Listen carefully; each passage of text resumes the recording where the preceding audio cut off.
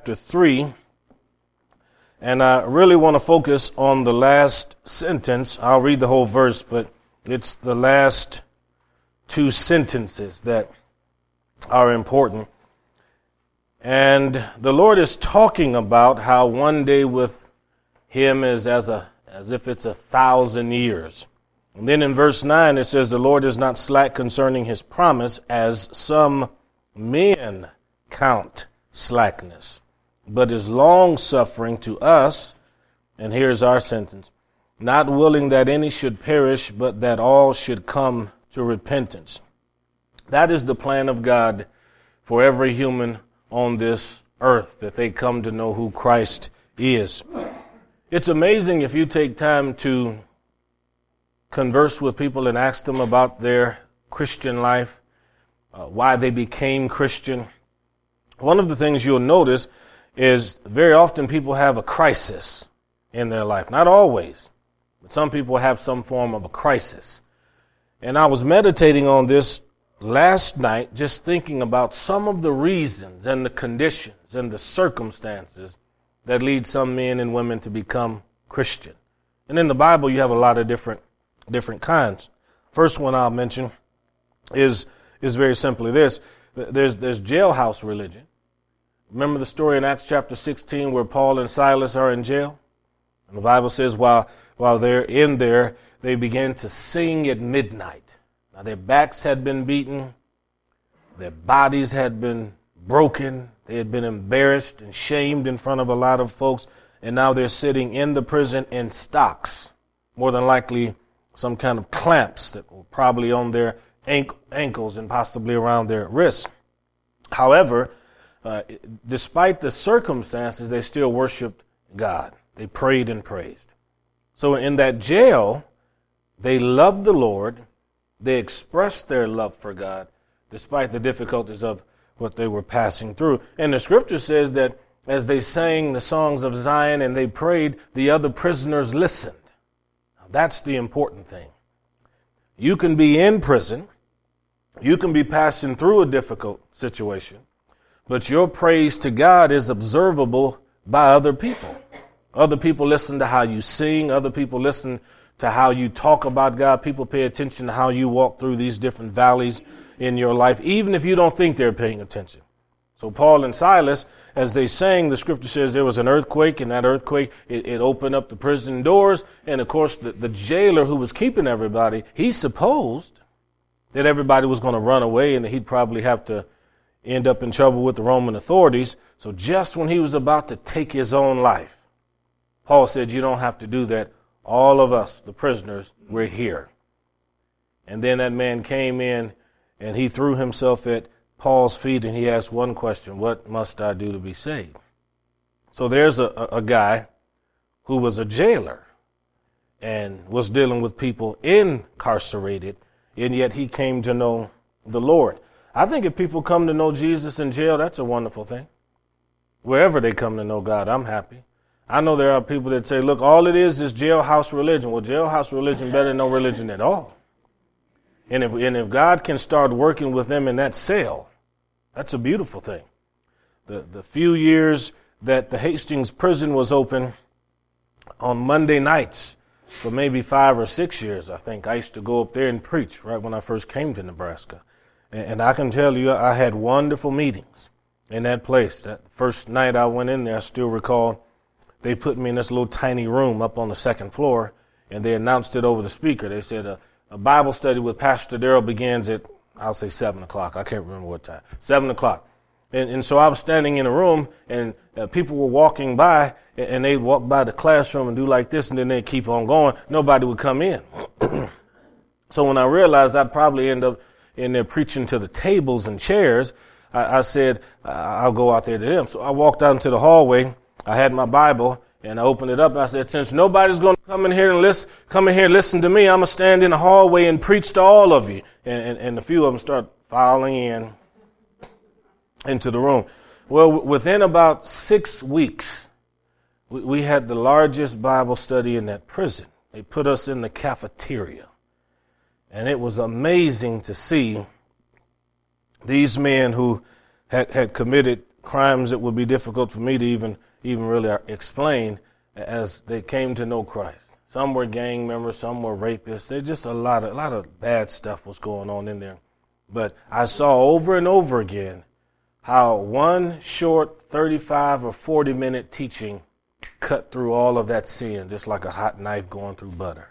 And they came to know Christ.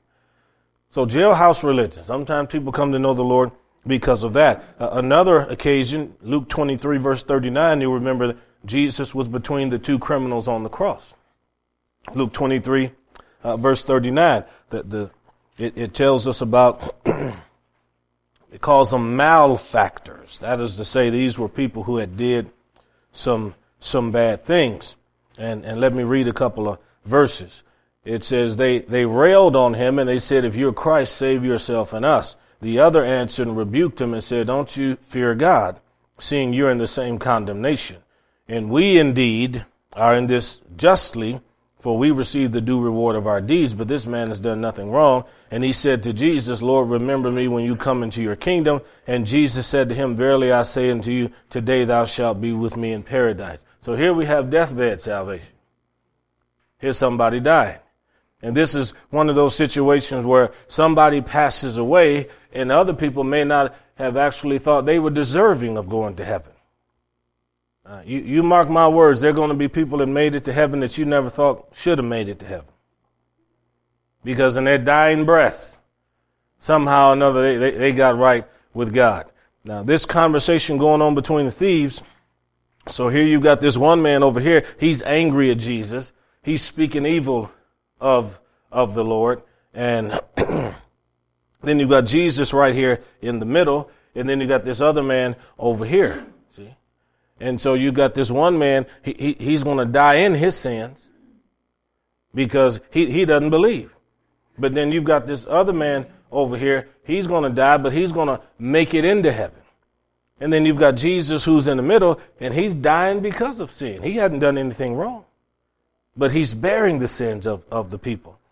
So this man who we could say had done no good works, who had not been baptized, was told by Jesus, today you're going to be with me in paradise. So don't ever think just because somebody hadn't had water put on them, they can't get into the kingdom of heaven. You get into the kingdom of heaven because of a relationship with the Lord Jesus Christ. And if we thought that just water was the prerequisite to qualify you for heaven, we'd give every one of you a squirt gun.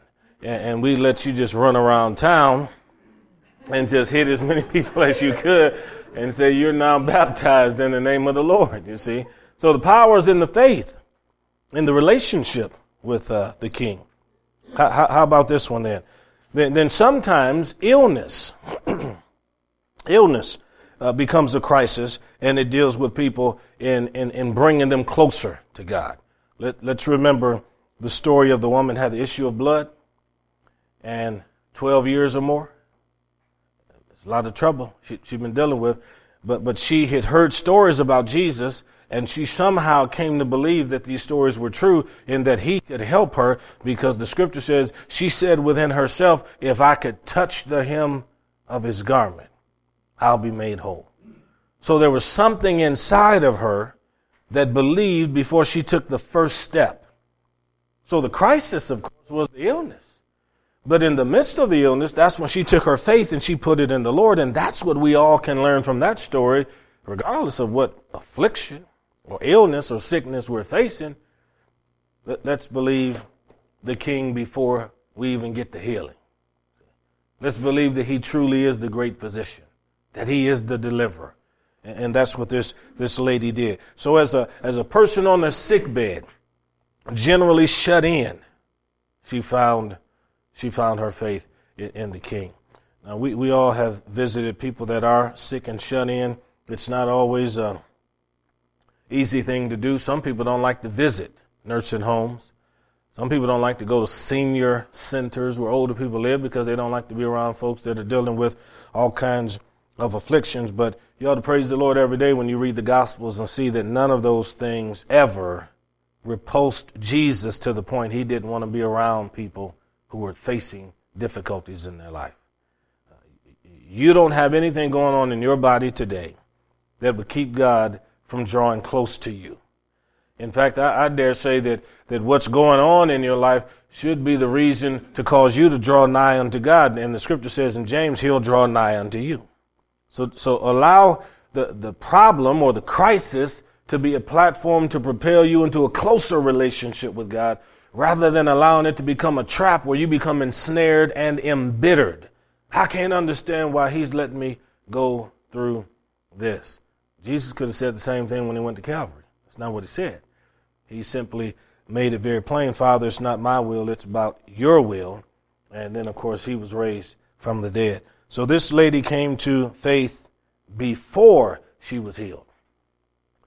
Well, there are also people who come to faith after they're healed. You ever heard the story of Naaman, Old Testament? He was a general in the Syrian army.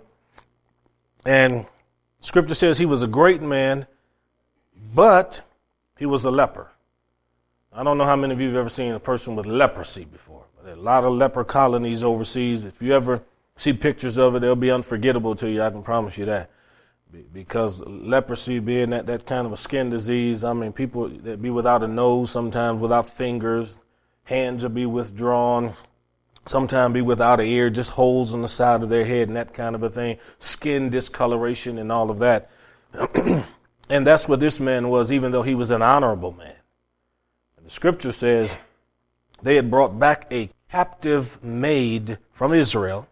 She was working for Mr. Naaman's wife, and this little Israeli maid had made the statement. She said, you know, I know somebody who knows what to do for your husband. Yeah. And she said, there's a man of God in Israel who's a prophet, and if Naaman could get to him, everything will be all right. And so Naaman had the king put together this big, huge gift to send to the king of Israel, and they sent a letter and said, King, we know that healings take place over there, so we send this gift to you. We want you to heal my general.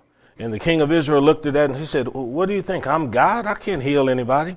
And so he rent his clothes and started praying and humbled himself. Elisha the prophet heard about it and said, send them to me.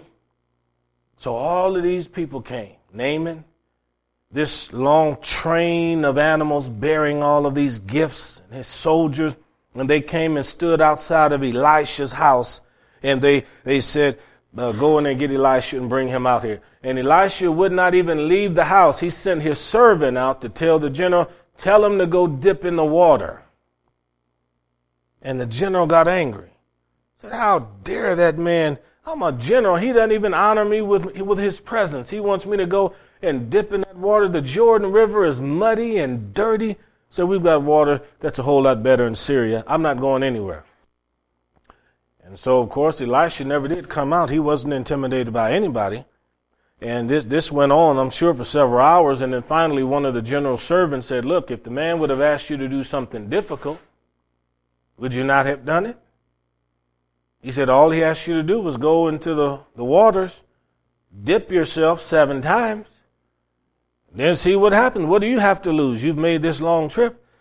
So the general, he swallowed his pride, went down into the river, went down, came up, still a leper. Down again, came up, still a leper. Finally, he went down, came up, skin brand new, totally healed by the power of God. And then he makes this statement.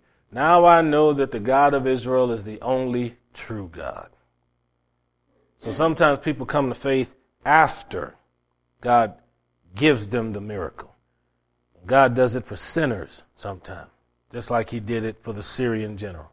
There is no rule or regulation that says if God's going to do something for somebody, they strictly have to be a believer.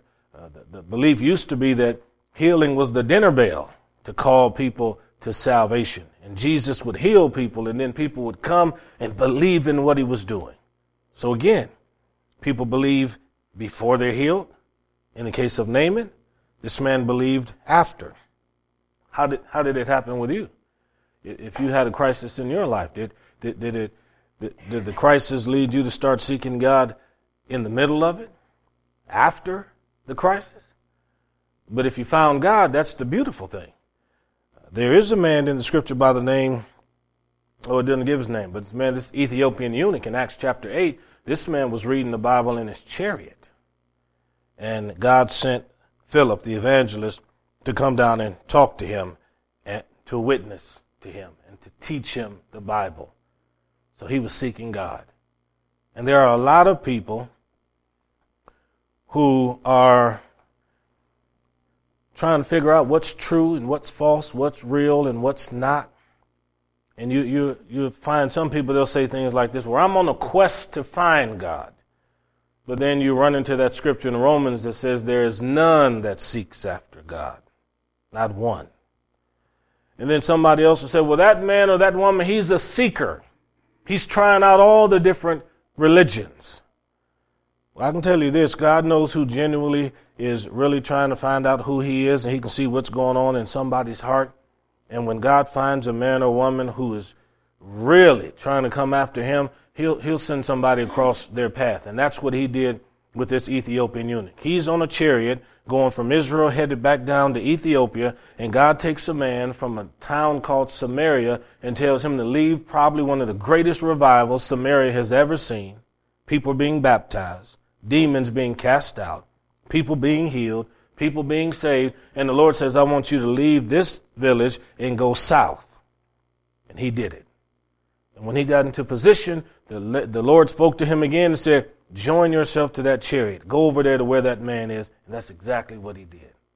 So God cared enough about an Ethiopian man to send somebody from another location to help guide them into the greater truth of Scripture. See, he had a Bible, but sometimes having a Bible isn't enough.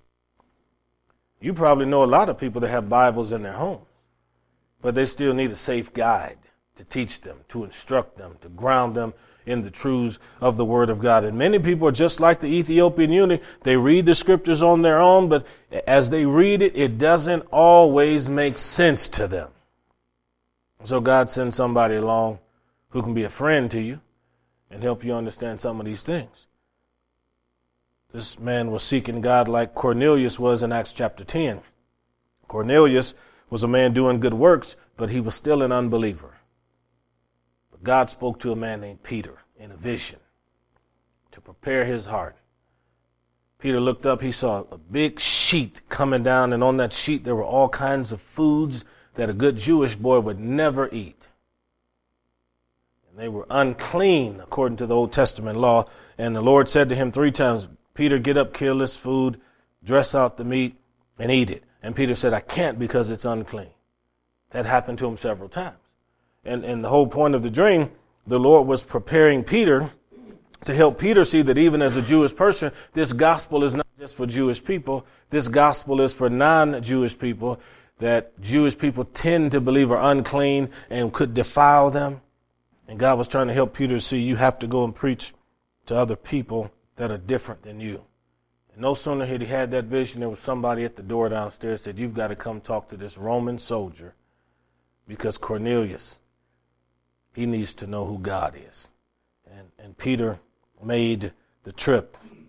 So who knows, but your path very well could have linked up with somebody else's path a long time ago because God saw this person that they really did want to get to know him, but God had to bring you into that person's life so that they could come to know what salvation was and a deep, true, personal walk with God. Serving God is not a religion. It's not just a form. It's about a heart, a flame with an affection for God, because the more you love him, the more you want to know him. The more you get to know him, the more you want to love him. That's what this is about. Yeah, it's all about that. Let's pray. Father, we thank you, we love you, we appreciate the fact that your word is true. I have no idea the various crises that have occurred in the lives of those that are in front of me this evening, but the one thing I do know is we've all found that the answer lies with your Son, Jesus. So God, we are so impressed with you that we worship you, we love you, and we honor you. In Jesus' matchless name. And everyone said, amen, amen, amen.